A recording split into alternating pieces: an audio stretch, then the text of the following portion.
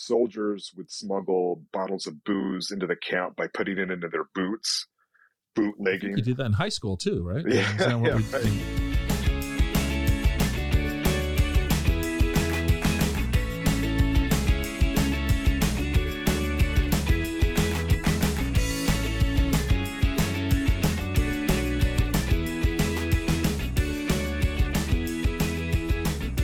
Welcome to the Exploring Washington State podcast. Here's your host, Scott Cowan. Hello, everyone, and welcome to this episode of the Exploring Washington State podcast. This episode is our 222nd episode, and the guest today is Brad Holden. Brad is a Seattle area author who has 3 books out that all cover the Seattle area during the Prohibition time of our history. And they're fascinating stories. Brad's a great storyteller. I think you're really going to enjoy listening to Brad as he tells tales about Prohibition in the greater Seattle area. Brad's also a podcast host. He has a podcast about dive bars and other drinking establishments in the Seattle area called Dim Lights and Stiff Drinks. Really enjoyable podcast. You should check it out as well. But before we get started, just got a favor to ask you. If you could, share the podcast with somebody else who might enjoy listening to it. And if you'd be so kind as to leave us a review on whatever podcast platform you're listening to us on, we'd really appreciate that because it means a lot to get feedback on what we're doing right, what we're not doing right. And we're always looking to improve. So without further ado, we're going to jump into the episode with Brad Holden. Well, welcome back to this episode of the Exploring Washington State podcast. This is going to be episode 222, and my guest today is Brad Holden. Brad, I'm going to read something off your bio to kind of introduce you because it sums it up better than I probably can. And so whoever wrote this for you, well, you're an author, so I guess maybe you wrote it. All right. Your bio says author, historian, finder of old things. I love that. I just think that's very cool. So welcome. Why don't you expand on finder of old things, historian, and author? How'd you get started? It started with the finder of old things part. That's where it all started. So when I was a kid, my stepdad collected and restored old cars. And so as a result, we were always going to flea markets, swap meets and stuff like that, looking for old car parts. And so I'd always tag along and, they'd throw me a few dollars and then I'd go see what I could buy with that. And so I was looking through old toys and comic books and stuff like that, and I always enjoyed that. So it's something that always stuck with me on and off throughout my life. And probably about 10 12 years ago or so, I got the bug again, the picker bug. And this time I was going out, and what I really enjoyed finding was old artifacts and interesting items from Seattle's past, because I liked finding stuff like this is cool, what is this, and then bringing it home and researching the story behind it. And a lot of times, you'd find some really cool story that had never been told before by researching these artifacts that I was finding. At some point, my then high school age daughter, Instagram had just kind of become a thing. And she was like, you should start an Instagram account with this stuff because I think people would really like it. And I was like, really? She's like, yeah. So she helped me start an Instagram account where I started showing pictures of the stuff that I was finding and kind of the story behind it and stuff. And at first I was like, maybe 30 people become interested in it. That'll be great. That'll be a success. But right away, it pretty much blew up pretty fast. And people really enjoyed kind of going along and seeing what I was going to find next and what was going to turn up. So it became really popular. So I was doing that for a few years. And then somewhere along the way, I was at an estate sale and I found this old moonshine still down in the basement of this house. And I knew what it was right away because I've always kind of been into Prohibition history. And so I was like, well, this is really cool. What else is down here? If this is down here, what else can I find? So I started looking around and I found this box of documents, including these papers that basically told the story of the moonshine still, which was this guy was using it to make hooch for the local neighborhood. He eventually got caught by the feds and sent to prison. but it was a really cool story, and it just kind of piqued my curiosity. And I was thinking, okay, well, I realized that the local story of Prohibition has never really been told before, because when you hear about Prohibition, you always hear about cities like St. Louis and Chicago and New York, and you know about those stories, but you don't really hear so much about Seattle or the Pacific Northwest. So that kind of led me down this rabbit hole of research, which eventually led to my first book, Seattle Prohibition, Bootleggers, Rum Runners, and Graft in the Queen City. Yeah, I'm halfway through that one. Oh, are you? Okay. Yeah. Okay. How are you enjoying it so far? I'll compliment you when we get done, because there's some compliments from you about your writing style. I enjoy it greatly. How's that? Okay, cool. Cool. Well, let me ask you. So go ahead. Are you from Seattle originally? I was born in Seattle, but I grew up primarily in Spokane. Okay. And when did you move back to the Seattle area? When I was a senior in high school. Okay. That's when my dad got another job and we moved back here. And I graduated from Gig Harbor High School. Oh, you did? Okay. Yeah. Okay. Yeah. All right. So I grew up in Tacoma as well. I grew up in Tacoma. So. Okay. Yeah. I went to what Franklin. year did you graduate? 80. 80. Okay. I graduated 87. So. Yeah. So, yeah. So you went, okay. So after high school, let's derail you here a little bit. So what'd you do after high school? So after high school, I actually joined the Air Force, and I was in the Air Force for 4 years. I just wanted to get a college education, use the GI Bill and stuff. So that's what I did. And I went around the world. And then when I got out in 92, I moved back to Seattle immediately. I knew that's where I wanted to move back, because when I went into the Air Force in 88, that's when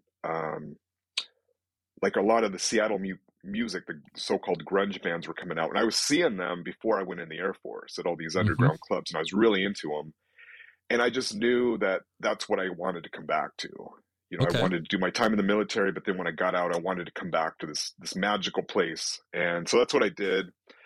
And I went to the UW, and I got a degree in anthropology of all things. Okay. And I've been back in Seattle ever since. All right. So out of unpacking all of that, 2 questions for you. When you were in the military, were you stationed abroad? Did you go any place interesting, or were you just, stuck on a military base in Georgia or wherever? No, actually I was stationed over in Turkey, and it was fantastic. Okay. And this was pre any of the Gulf Wars, so it was very safe to travel over there. You could pretty much go wherever you wanted on your off-duty hours, and it was fantastic. I had a really great time over there. Yeah. All right. Now here's the hard question. You were seeing these bands before they became the bands. Yeah. Who was your favorite band back then? Who was the band that you enjoyed seeing? Like when you got to go see them, you're like, hey, this group's really cool. Soundgarden. Yeah. Okay. I remember seeing them when they first came out, before they had even an LP or an album or anything. And I knew nothing about them, but when I saw them, they just blew my mind. I was like, this is incredible. Yeah. Yeah. No, I saw them. I think it was the Blue Moon Tavern. Oh, did you really? Okay. Yeah. Yeah. And, one of my old college roommate, was playing in a lot of those bands of that era. Okay. Did not hit, that commercial success. During that era, he hit commercial success with a hip hop song in 2013. So, okay. Which hip hop song, just out of curiosity? Thrift Shop. Oh, okay. So you know Macklemore. Yeah. My roommate, a college roommate, is Michael Wansley, or Wands, the guy that sang the hook on Thrift Shop. If you saw the video, the guy in the pink suit, the orange suit. Yeah. That's my old college roommate. And, so I saw him live on that tour, and I think they brought that guy out that you were just talking about. Yeah. Did you see him at, WAMU Theater? Yeah. Yeah. That we went to that too. And, so it was really interesting to me about that particular show. First off, it was really cool to see there's more to the story. But, to see your buddy who you've known for, let's just say at that time was 30 plus years. Yeah. Hit the pinnacle of this, and watching him like on Saturday Night Live and all that was just surreal. But we're standing there at the WAMU Theater, and we're in the bar, and there's nobody in the bar. It's like the exact opposite because everyone was under 21, so we just stood in the bar. It was kind of fun. So yeah. Anyway, I've known Mike for 40 years now. That's very cool. I've watched him play in dozens of bands, of a wide genre of music, and he was always my conduit to meeting interesting people in the music business in Seattle. I bet. That's really neat. You like Soundgarden. Okay. So we're like, all right. So then I normally ask this question of musicians, but I'll ask it of you. And I'm going to ask you to answer this back in that era. Okay. So not today. We'll go to that one part 2, but back in the era, where was the venue you like to see music played at? What did you like back in the day? Well, you might even remember it. It was in Tacoma. I mentioned that I was living in Gig Harbor. Yeah. And so the closest, big city was Tacoma, and there was a place called the World Community Theater. You familiar with that? On 56, right off of 56th Street. I believe so. Yeah. Right off of 56 and yeah, it was an old 56 and M. That sounds right. The reason I know that is because my great aunt and uncle owned that. Oh, no kidding. Back in the 30s, and back when it was a movie theater. Yeah, exactly. It was a movie theater. Okay. Yeah. They converted it into a punk club sometime in the 80s. Okay, and I saw so many shows there, and it was just kind of a magical place, because basically you'd go there, and the guy that owned it would be up front at the ticket counter collecting money. But other than that, there was no authority beyond that. There's no bouncers or security or anything like that. So anything could happen, and it often did. Do you go, I mean, with the pandemic, this question's a little harder, but do you still go see live music nowadays? Not nearly as much. Okay. Not nearly as much. Yeah. I've gotten kind of lame. Like, my only knowledge of current music is through my 21-year-old daughter. Okay. She kind of keeps me abreast of like what's popular. So, through her, I've been introduced to artists like Billie Eilish and Lana Del Rey and groups like that I probably wouldn't even be aware of otherwise. But no, I don't go see live music nearly as much as I probably should. Yeah, I living in Wenatchee, we don't get to see live music as much unless we come over to your side. I still love to go see live music as often as I can, though. All right, so we derailed you. So that's okay. So after college, your daughter kind of, introduces you to Instagram, which is funny because my daughter doesn't let me get on our Instagram account because, I'll just ruin it. You don't want to embarrass her. Yeah. Well, she's like, no, Dad, you don't know what you're doing. Just stay away. Right. For the Explore Washington State, I'm not allowed. It's pretty fun. Had you ever had any interest in being an author? Yes. Yeah. I always wanted to be a writer, pretty much since high school. All right. I was never an athlete. I tried my hand at being a musician. I was a drummer for a while, but I wasn't really good. But the one thing I always was pretty good at was writing. And those were always kind of the people that I idolized were different writers, depending on what phase I was in life. So like, give me some examples. Who back in the day, who were you kind of like, who'd you like? Well, it depends. So, probably my, late teens, early 20s, it was, of course, the different beat writers like Jack Kerouac and Allen Ginsberg and stuff like that. I went through that phase like a lot of people do. Charles Bukowski. Been there, got that t-shirt too. Yeah. All right. Yeah. And then as I've gotten older, it's been more into just different historical writers like Eric Larson, John Krakauer, and stuff like that. But I still enjoy the classics. I still look up to people like Hemingway and people like that. So, yeah. All right. So when you decided to, or, when you executed on becoming a writer, your bio also talks about Seattle Magazine and historylink.org and other things like that. Where did you first start getting your work published? Did you start on a magazine or online, or so what What? Yeah, it's just all happened kind of organically. It's fun. It's kind of like how the Instagram account led to me discovering this moonshine still, which led me to eventually writing my first book. And after my first book was published, then that opened even more doors. Through some mutual acquaintances, I met the team at History Link and pitched some ideas to them, and they really liked some of my ideas. So I started writing for them, and I've been writing for them ever since, and it's been wonderful. And then as far as Seattle Magazine, the editor of Seattle Magazine did a profile on me a couple years back, and we just kind of stayed in touch. And they recently relaunched the magazine earlier this year, kind of a new format with a whole new staff of writers and everything. And he asked me if I'd be willing to come on and write a column for him. So I was like, sure, that sounds great. So yeah, it's just all these opportunities have just kind of opened up unexpectedly. It's been really fun. So your first book, which is the one I'm only halfway through. So okay. I read the Alfred M. Hubbard book first, which I know we're going to get to, but what a story. Yeah. As an unpublished author, how hard was it to pitch a historical book to a publisher?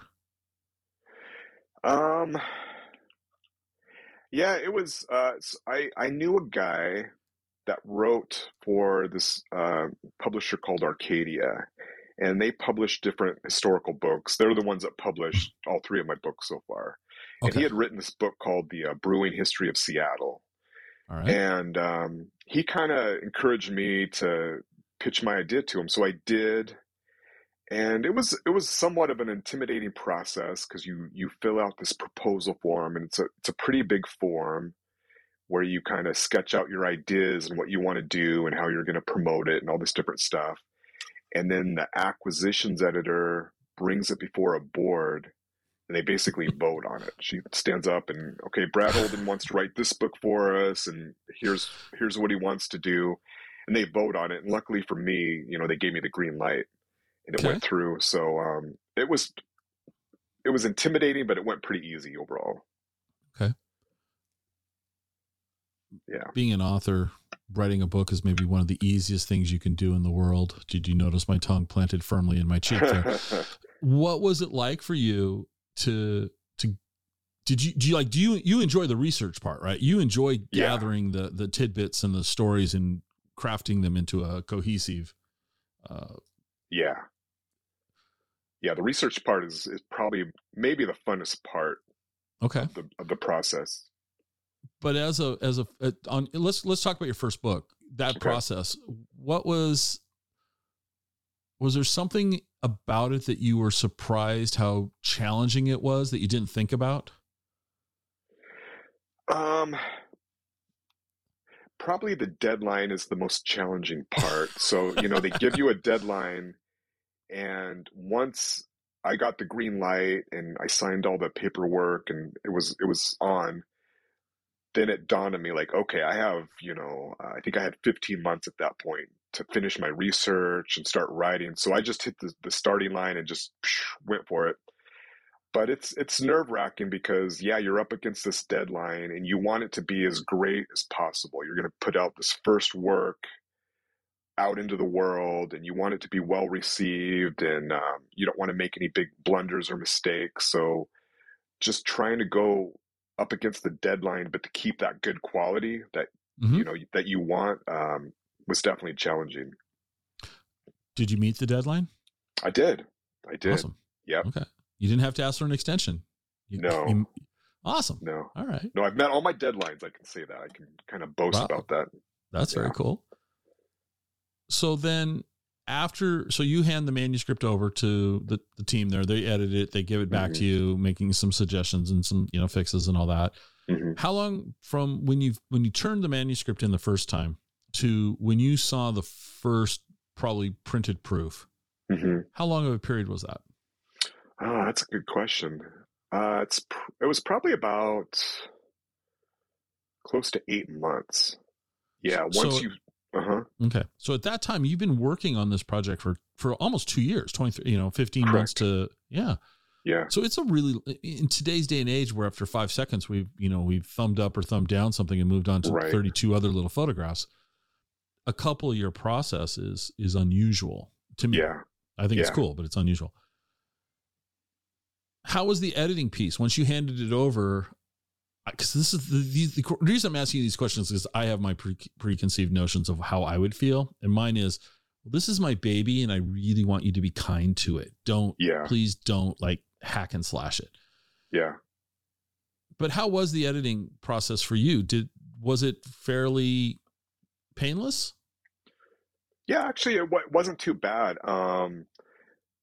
Arcadia, the thing, one great positive thing I'll say about Arcadia is that they don't, at least for me, they've never gone in and said, no, we don't like this chapter and let's get rid of this. Mm-hmm. Their editing, any of the editing changes was just, if they found some grammatical errors or some typos or anything like that, what stuff you want them to find. Right. Yeah, absolutely. You want them to find that and correct that kind of stuff. So that's basically all I had to deal with. But other than that, they didn't do any significant changes to my manuscript, which was great. That would be my fear. So after a couple of years, the book goes to the public, right? Mm-hmm. This is a sad fact. This percentage of people that don't read a book after high school, some staggering number. It's astronomically large, and it's so sad to me. Yeah. So you're participating in something that doesn't have mass appeal anymore. It just turn it into a Netflix series and people will devour it. Right. I actually think that the Hubbard book would make a great. Thank you. Yeah. I've heard that a lot, actually. Yeah. Yeah, it's pretty fascinating. Anyway, how was the book received? What was it like to be, you're a published author? That's got to be a cool feeling. Yeah. Yeah. And where was the first bookstore you saw it on the shelf in? Bartell's Drugs actually was the first place I actually saw it on the bookshelf, because there's Bartell one kind of Drugs. close to my house. Yeah, okay. I just happened to pop in one day right after it got published, and there it was. They had one of those rotating book displays, and I was like, "Oh, that's cool. That's my book." And it was quite a feeling. It was a thrill.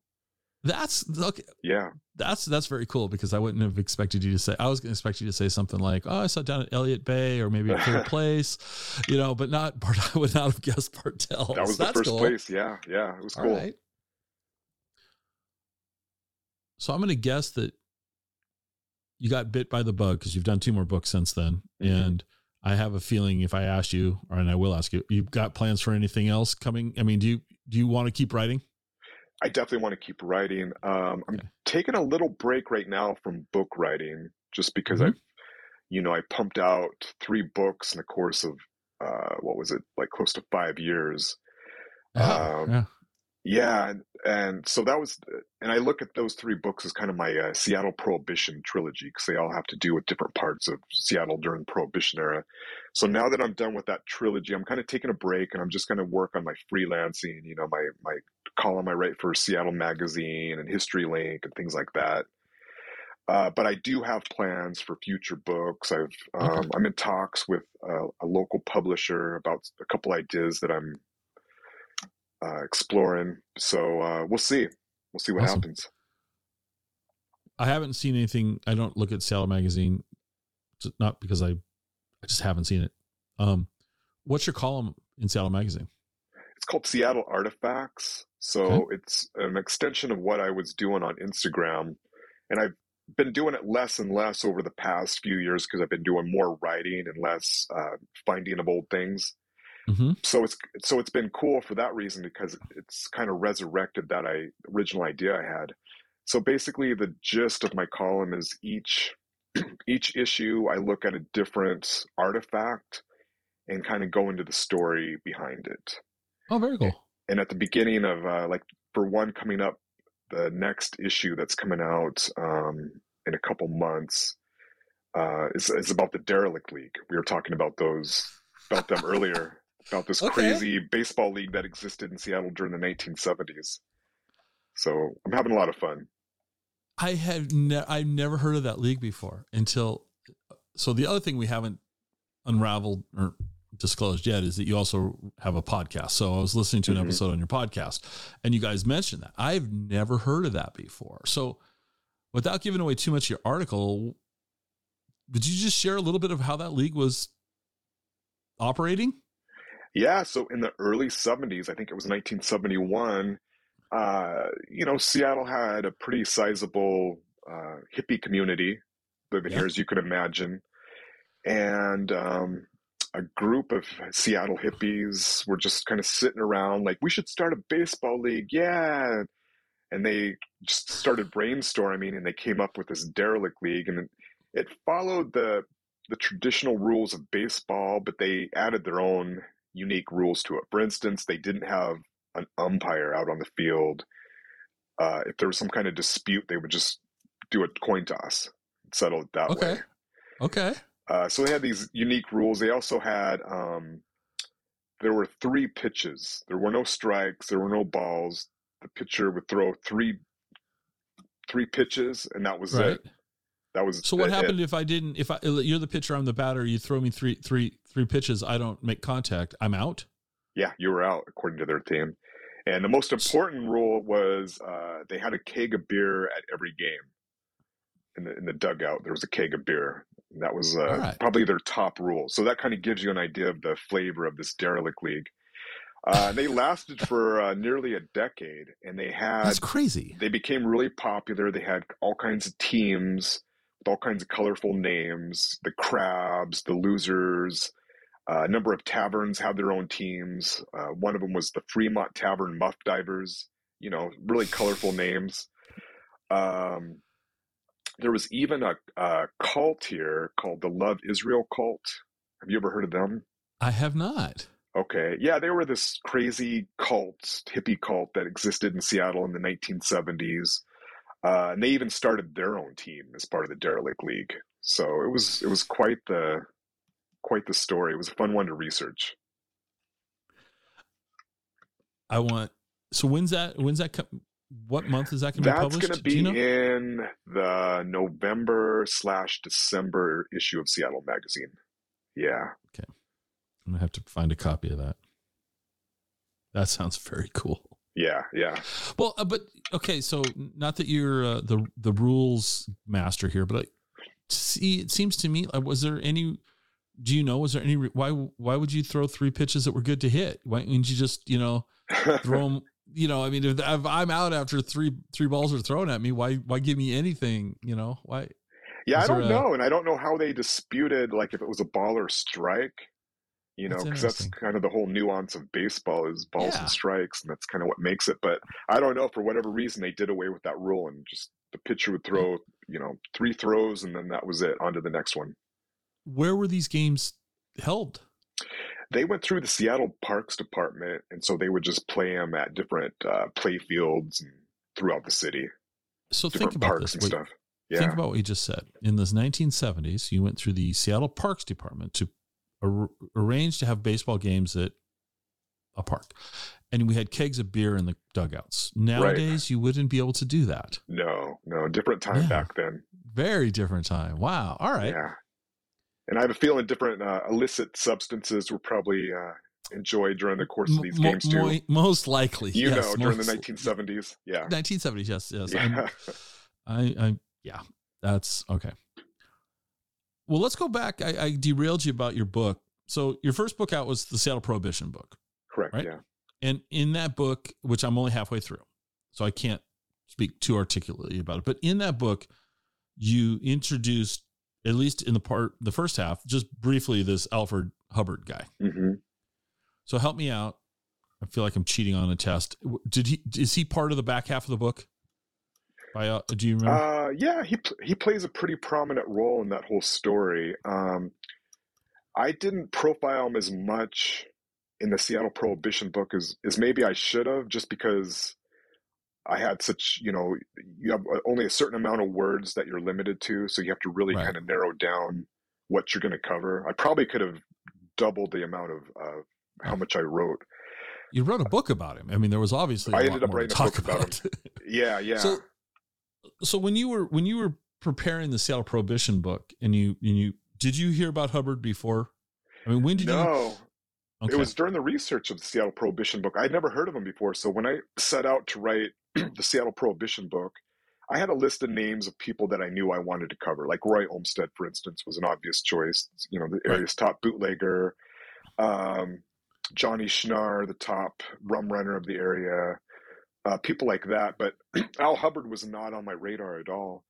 Once I started getting deep into the research, though, his name started popping up in these really unusual ways. And at some point I realized, like, okay, who's this Al Hubbard guy? Never heard of him before, but obviously, you know, he's a big part of the story. So I kind of set everything aside, and I think I Googled his name, and these very interesting results popped up, and I went straight down the Al Hubbard rabbit hole pretty quickly.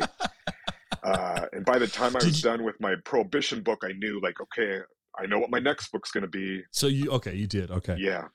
So the Prohibition book, the way, and once again, I'm only referencing the first half of the book, but the way you were describing Seattle in the 1910 to 15 range, mm-hmm. I don't claim to know that much about history, but I really do like history, but you were sharing things that I was like, I had no clue about. Mm-hmm.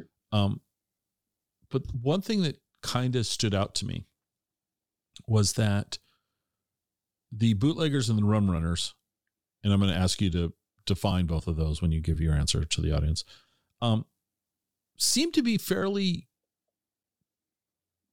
well, they weren't shooting each other. Mm-hmm. They seem to be collaborative, if you will, cooperative, versus when Correct. You think of, like, when you hear about things in, like, say, Chicago or New York, they weren't. Right. Do you have any opinion of why that might have been that way? But let's go with that.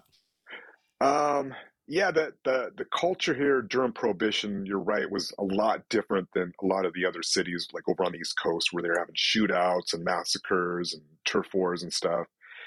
Here, I'm not really sure what that is, if it's kind of the laid-back Scandinavian vibe the city's always had, or what, I'm not sure, but for whatever reason, we just didn't have that.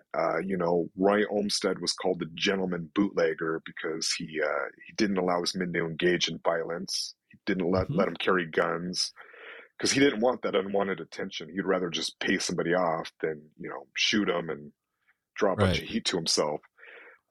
So they called him the gentleman bootlegger, but that's kind of the vibe of what was going on here in Seattle during the time. They even had a bootleggers convention where all the area bootleggers met, and they used Robert's Rules of Order to democratically decide on a set of rules, such as prices and all that kind of stuff for the local bootlegging racket. So it was a lot different than the rest of the country in that regard. Yeah. Yeah.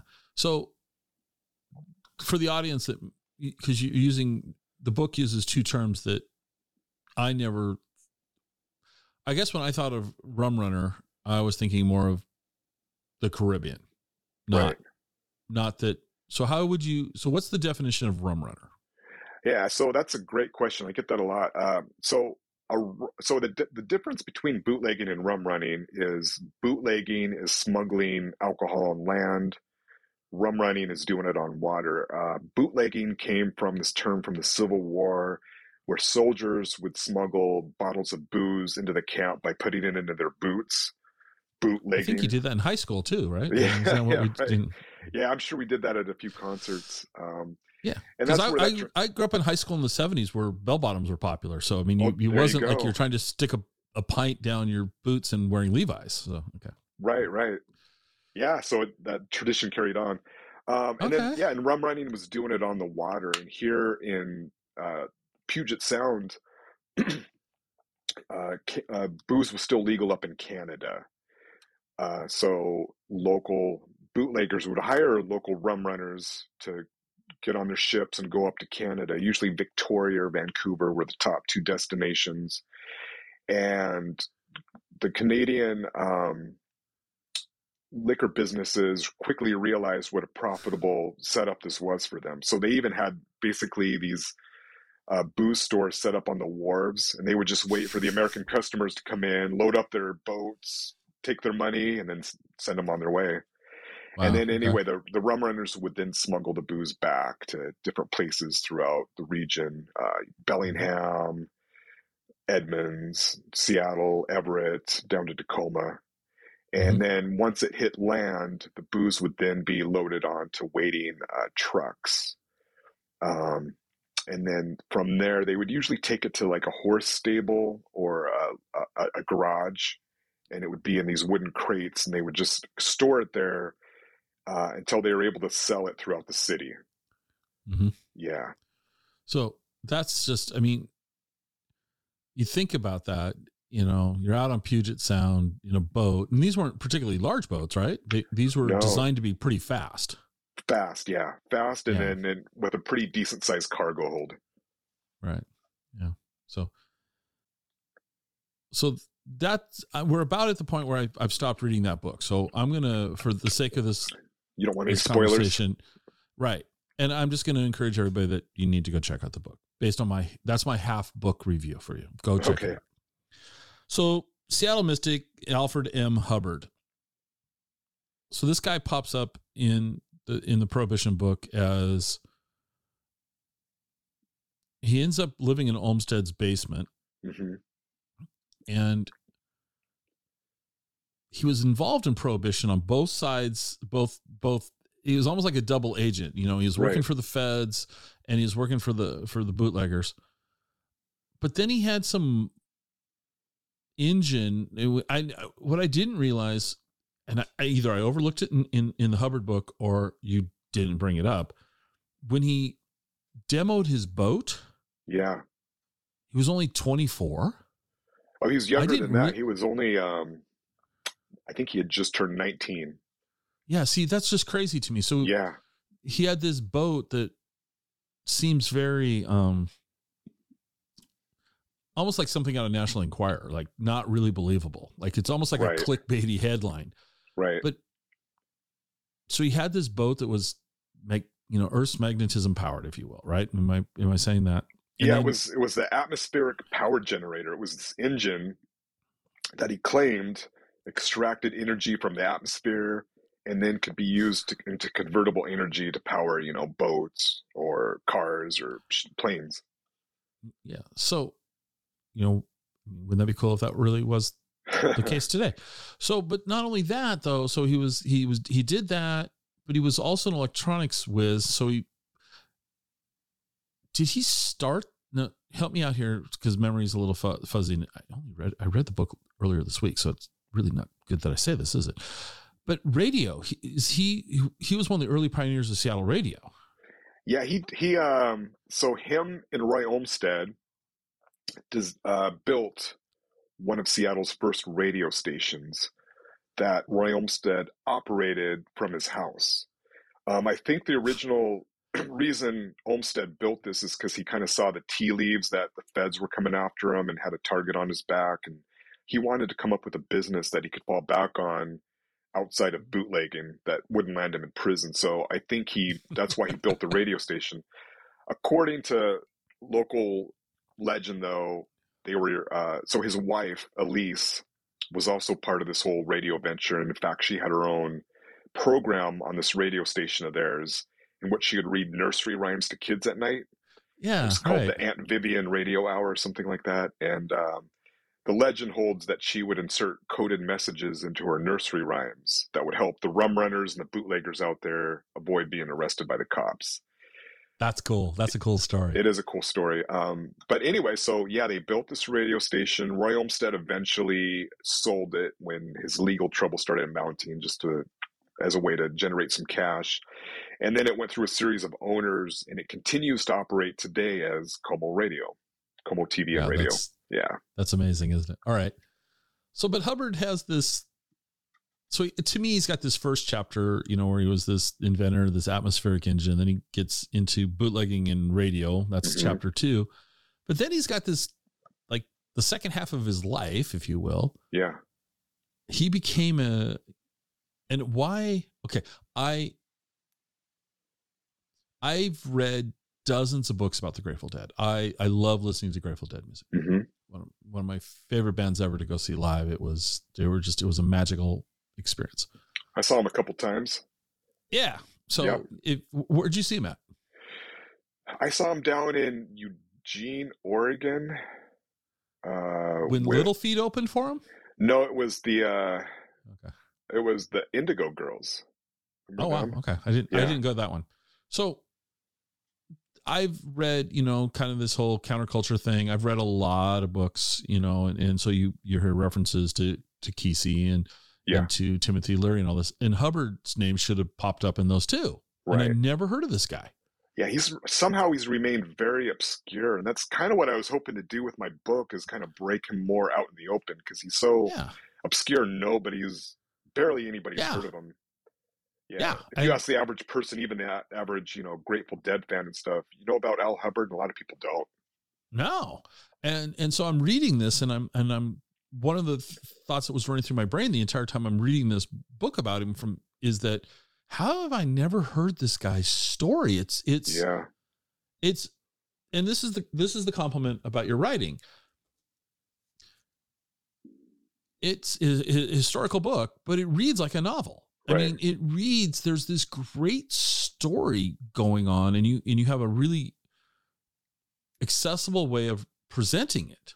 Thank you. People think history is boring, memorizing facts, and it's not though. But this Hubbard story, I mean, it's almost like I'm kidding you. It's like, are you sure you didn't make all this up? Because I mean, it's fascinating. It's it seems impossible that this one person had so many chapters, crazy chapters. Yeah, crazy inventor, bootlegger, all this different stuff. Dual agent, if you will, and then and then radio, and then he finds LSD. Yeah. So when you were doing the research for this, were you just constantly scratching your head going, what else am I going to find? Oh, always. I mean, when you go, his story was probably the craziest rabbit hole I've ever gone down before. And I don't even know if I went all the way fully down it, because I don't know if that's possible with someone like Hubbard. And there was, even after writing the book, I went as deep as I could in my research, and there's still unanswered questions that I'm really not quite 100% sure, right? The answers to. So, I loved reading that book. That was a very, thank you. It was a very pleasant surprise, frankly. It was very cool. And then, we're doing this backwards, because normally when an author's talking, they talk about their latest book, but now let's talk about your latest book. And that's the Lost Roadhouses of Seattle that you co-authored with Pete. It's Blecka, right? I asked you before. Yep. Peter Blecka. Yep. And when I listened to a video with you guys sitting at the shanty, and you got, and I hadn't listened to all of it. But one thing I took away from that I thought was very interesting is that you guys collaborated on this, but you were interested in I-90 or Highway 99, not I-90, Highway 99, and he was off on the Bothell Highway side of the county, if you will. Correct. And I haven't read that book. Okay. I just picked it up. Well, I was trying to buy it, and your Amazon profile does not have that book listed. Oh, really? In Kindle. Oh, I think Kindle just came out like maybe a few days ago. Okay. And I looked Pete up, and it was Kindle on his profile. So I just purchased it. Okay. And so another sale for you. Walk me through, because so you talk about the shanty, which is a place I've been to. I don't know what else is in there because I haven't read it yet. So what sort of research did you guys do, and what was it like to collaborate with an author versus doing it all yourself? Yeah, it actually went really good. And, collaborating with someone can be tricky business, because as you can imagine, if you have two different writers co-writing something, then you've got two different people, each with their own vision and writing style and things like that. So there's a high chance of there being some conflict along the way.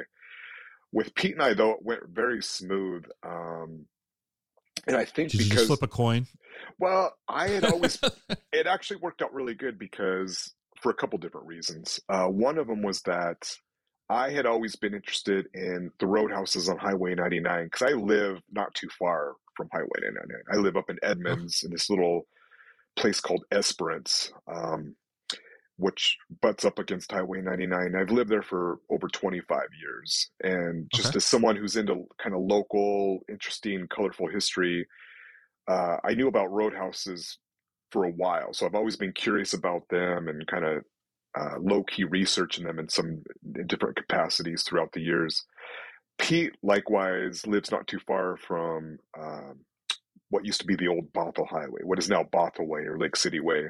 So that's always been kind of his interest, is the roadhouses that exist along there. So when he and I met for the first time and realized that we each had a mutual interest in these roadhouses, we discovered like that I was more into the Highway 99 ones and he was into the Bothell ones. So when we decided to collaborate on this book, it went pretty easy. We're just like, okay, well, I'll cover the 99 one, the Highway 99 ones, and you cover the Bothell ones. And that's how we did it. So it was a pretty smooth operation. Cool. And the other thing I'll say is that, so Pete, the other thing that's really cool about this book is that Pete is probably the top historian when it comes to local Pacific Northwest music history. He used to write for The Rocket back in the 80s and into the 90s. He had a column about local music history. He's wrote a number of books about it. So when it comes to local music history, he's the top guy. And he was able to bring that element to the writing of the Roadhouse book that we worked on together, because music was a big part of these places. Right. And then for me, my area of expertise is local prohibition. And of course, these roadhouses were a direct result of what was going on during Prohibition. So I was able to bring that layer to it. So between the two of us, we came up with this really cool, rich history of these roadhouses. And the end result we were both really happy with as a result of that. Okay. Yeah. Is Parker's in that? Yeah, book? It is. Yeah, we definitely cover Parker's. Did you ever go to Parker's? I did. Yeah, back in the day. I think I saw a couple heavy metal shows there. Okay. Yeah. Okay. Yeah, Parker's back in the day. Parker's. Yeah. The Shanty. In there. Yeah, it's fascinating. So this is an I liked how you tied it all together and called it your Prohibition trilogy, because I think that's I like the way you kind of tied that all together. For me, that makes it easy. Yeah. Now that book just came out. You were just released a month ago? Correct. Yeah. Yeah. And have you seen it on a bookstore shelf? I have. Yeah. A few different bookstores. Yeah. I've popped into a few different bookstores to sign books. My local bookstore, Edmonds Bookshop, which was one of my favorites just because it's my community bookstore. They have stuff for sale. Third Place Books, Elliott Bay. So is it still a rush to see your baby out on the shelf? It is. Yeah. Yeah. It's still very cool. That's cool. Are you guys doing a lot of book promotion for it? Yeah, we did. When your book comes out, usually the first 3 months is kind of the sweet spot because there's a lot of excitement over the fact that this book was just released. And so you try to, as an author, you try to seize upon that. So we've been doing a lot of different interviews with local papers and stuff. I was just on this spot on Como News called Eric's Heroes, and which he profiled the Shanty, and he interviewed me for it. So yeah, we've been doing quite a bit. Well, I'm reading, here in, Cairo, Seattle Refined, NPR, King 5 Evening, you've hit all the hot spots, if you will, of media. That's pretty cool. Yeah. The other thing though, is besides being an author and holding down a day job, because this is your, we'll call it your side hustle, because that's the current buzzword. It's your side hustle. There you go. But on the other side hustle is Dim Lights and Stiff Drinks, the dive bars of Seattle. And you've got some co-hosts there. So how did you guys come up with the idea to do a podcast? Because now that, this is, like I said, this is my 222nd episode. Yeah. I had no idea when I started this that I would do it this much. And I enjoy it. So what's your journey been with podcasting? Yeah. So, It's with a couple friends of mine that I've known since the 90s. We've been longtime friends, and I think we were just sitting around one day, probably at some bar, like, what should we do for a pod? We should do a podcast. What could we do? And we were just kind of brainstorming different ideas. And one of us came up with like, oh, we should do like a dive bar podcast. That's kind of interesting. So we just kind of took that idea and went off running with it. And so what we do for the podcast is we visit a different local dive bar or historical drinking establishment. It's been around for a long time. We visit the place and we record our podcast live at that location, wherever we're visiting. And then we go over the history of it. So it's another opportunity for me to explore local history in kind of a unique and interesting way by going over the history of these places. And it's been a lot of fun. Yeah, we've really enjoyed it. Putting you on the spot, if you were to so we're recording this on a Saturday. Okay. So Saturday afternoon, you're going to go down to one of the past dive bars that you've recorded episodes in. Where are you going to go and have a beer, and what beer would you have? That's a great question. Well, if I was going to hit a dive bar tonight, I would probably hit Daryl's Tavern on Aurora Avenue. It's, I guess it would be in the Shoreline area. It's been around for a long time. Yep. I love that place. That's one of my favorites. And as far as what beer I would have, gosh, it depends what they have on tap. I would probably either have a hazy IPA or a Rainier Tallboy. Because sometimes, depending where you're at, a Rainier Tallboy is just what the doctor ordered for a good dive bar. It just fits it. I can't argue that your prescription is accurate, but you're not a fan of the Rainier. The only person. I'm not a fan of the Rainier. That's okay. Yeah. Well, it's one of those old lagers. It's like Budweiser or Miller. It's like but like grandpa's beer. Yeah, well, so the first beer I ever had a sip of was with my dad at a friend's house, and it was an ice cold Olympia, and that still strikes me as maybe the most magical taste I ever had in my life. But Rainier's one I just never. That's okay. I know people complain. I'll get hate mail over the fact that I'm disrespecting Rainier. Yeah. Super iconic brand in the Seattle area. I love their advertising. Their advertising in the 70s was absolutely always the best. Yes, absolutely. They're making a documentary about that right now. Are they? Yeah. I forget who it is, but they just came across this. They have this whole trove of old Rainier beer commercials, all those classic ones. And so they're doing a documentary on it. I can't wait till it comes out. Would you please ping me and tell me when that's out so I can go? If I don't, I'll do the same if I hear. But that sounds magical. Yeah. So you guys, Dim Lights and Stiff Drinks, great title. And the episode I listened to was about Slim's, which is not an old bar. So it's a new entrant into the dive bar culture of Seattle, if you will. Mm-hmm. But I loved how you guys were kind of describing how they put it. I'm not doing it justice, but basically look around and when did this bar open? And was it 2008 it opened? That sounds right. Yeah, I think so. Something close so we're going to say 2008, close enough for this episode. No research done. But one of your co-hosts said something, and that was the last time this place was deep cleaned.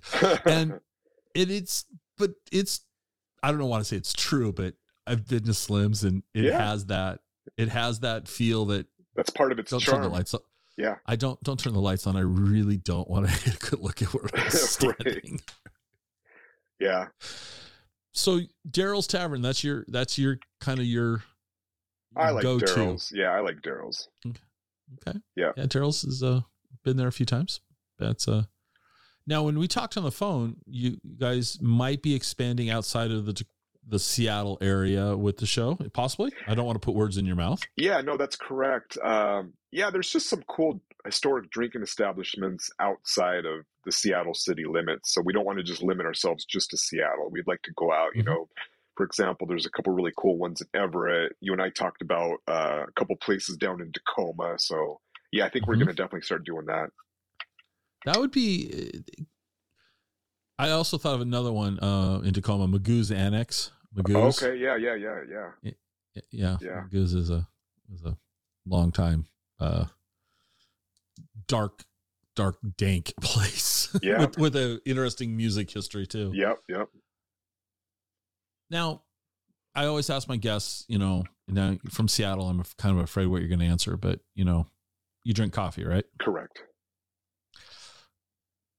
You kind of live in the Edmonds area. Mm-hmm. Where's your go-to coffee spot? There's a place in downtown Edmonds called Walnut Coffee on Walnut Avenue. And I like that. It just has a cool vibe to it. It's good. You always see people that and it's always a booth where I can sit down with my laptop. And so that's where I usually go. So are you able to work? Can you concentrate in a coffee shop and work? It depends what I'm doing. If I'm doing like some intense writing, I prefer to just kind of be by myself, isolated somewhere. But if I'm doing something light or maybe some research or something, I can do that in a coffee shop. Okay. Cool. Yeah. Any other coffee? So what's your beverage of choice? What's your coffee choice? What's your go-to coffee drink? Oh, I just like drip coffee with maybe a little bit of cream, a little bit of sugar. I don't like to get too fancy. Fancy to me is maybe like a latte. Yeah, I know. Yeah. Don't say oat milk, please. Please, I beg you, don't say oat milk. Interesting places to grab a bite to eat in the Edmonds area. Oh, man. Well, probably in the last couple years, Edmonds has really upped its food game, and there's actually some really exciting restaurants. So there's Fire and Iron is a good place. There's a Filipino and Hawaiian fusion place called Barkada that's really good. And then along Highway 99 in Edmonds area, there's all kinds of incredible Asian restaurants, everything from Korean fried chicken to ramen places to pho to Chinese restaurants from like very specific provinces. So I would say, in fact, they're starting to call it the International District. And I would say, the restaurants, the level of restaurants that you can find on Highway 99 in this area rivals those in the International District in downtown Seattle. There's some incredible places that are opening. Yeah. Because 20 years ago, that's right. I lived up in the Lake Forest Park area. So, 20 years ago, 99 was not the best place in the world to grab food. No, you might have a couple greasy spoons, but nothing like what there is now. Is there in my memory serving correct? Is there a tavern called Harvey's? Correct. Yeah, there is a tavern called Harvey's with the neon sign that's kind of a rabbit. I love that that sign. Yeah, it closed for a while and it just recently reopened, like maybe in the last couple months. I just was there as part of a newspaper article they did on the book, and so I was just inside there recently. Okay. Yeah. Has it still got the same old? Yeah. Or have they freshened it up? Or they freshened it up a little. I can't tell if they have a new owner or not, or what the story is there, but it pretty much looks the same as it did before. Yeah. Okay. So when you're not writing, researching, and finding old things, what do you like to do? What else do you do for fun and excitement? Gosh, I feel like that's all I've been doing the last 3 or 4 years is just writing. But I like to I like to work out my yard. I'm into gardening and stuff like that. So probably my spare time is usually spent out my yard or spending time with my family. I like movies. I'm a movie buff. I have been a movie buff for a long time. So if I can squeeze in a movie or two on a weekend, that's usually good for me. So that's for me. All right. Last 2 questions. Yeah. What didn't I ask you that I should have? Nothing that I can think of. I think you covered everything great. Yeah, I can't think of anything that you didn't cover. Actually, there's three questions. Sorry, so you got 2 more to go. All right, this one's very important. Okay, I'm stealing this one from another Seattle area person. Okay, tried it out. I actually kind of like it. Cake or pie, and why? And why? I'm more of a cake person, actually. Yeah. Okay. As far as why, I don't know. I think I just like more the cake quality of it, if you will, rather than like a pie, like a fruit filling or something like that. So a good like chocolate cake to me is That's a good dessert. Okay. Yeah. There's no wrong answer here. Right. No, there's no wrong answer. Okay. Right. So the last thing is, where can people find out more about you, about your books, your podcast? Where should we send them? I have my own website, so it's bradholden.org. And from there, there's links to my podcast, links to my books. Or you can go to my Instagram page, which is Seattle Artifacts on Instagram. There's a lot of information about, different things I'm finding and stuff like that. And I also have my own Twitter account, which is under my name, Brad Holden. So any of those 3 places would be good. All right. Well, Brad, thank you for taking the time. This has been a lot of fun for me. Yeah, absolutely. This was a good convo. And I'm looking forward to finishing. So I'm halfway done with your 3 books. So I'm going to, I'll report back to you when I'm 100% completed. Please do. But so far, the Seattle Prohibition book was super strong so far. The Holden book is, I'm still not convinced you just didn't make it up. I'm just pretty sure you made up most everything, because it's bizarre story. Yeah. It's just, it's incredible. And then the Roadhouses will be interesting to see not that I'm an expert, because I'm not, but like, you'll mention places and I'll go, oh, I've been there. And what's my experience been like at some of these places? So I'm looking forward to filling that in, and I'll keep listening to the podcast. And thanks for being. Thank you for having me on. It's been great.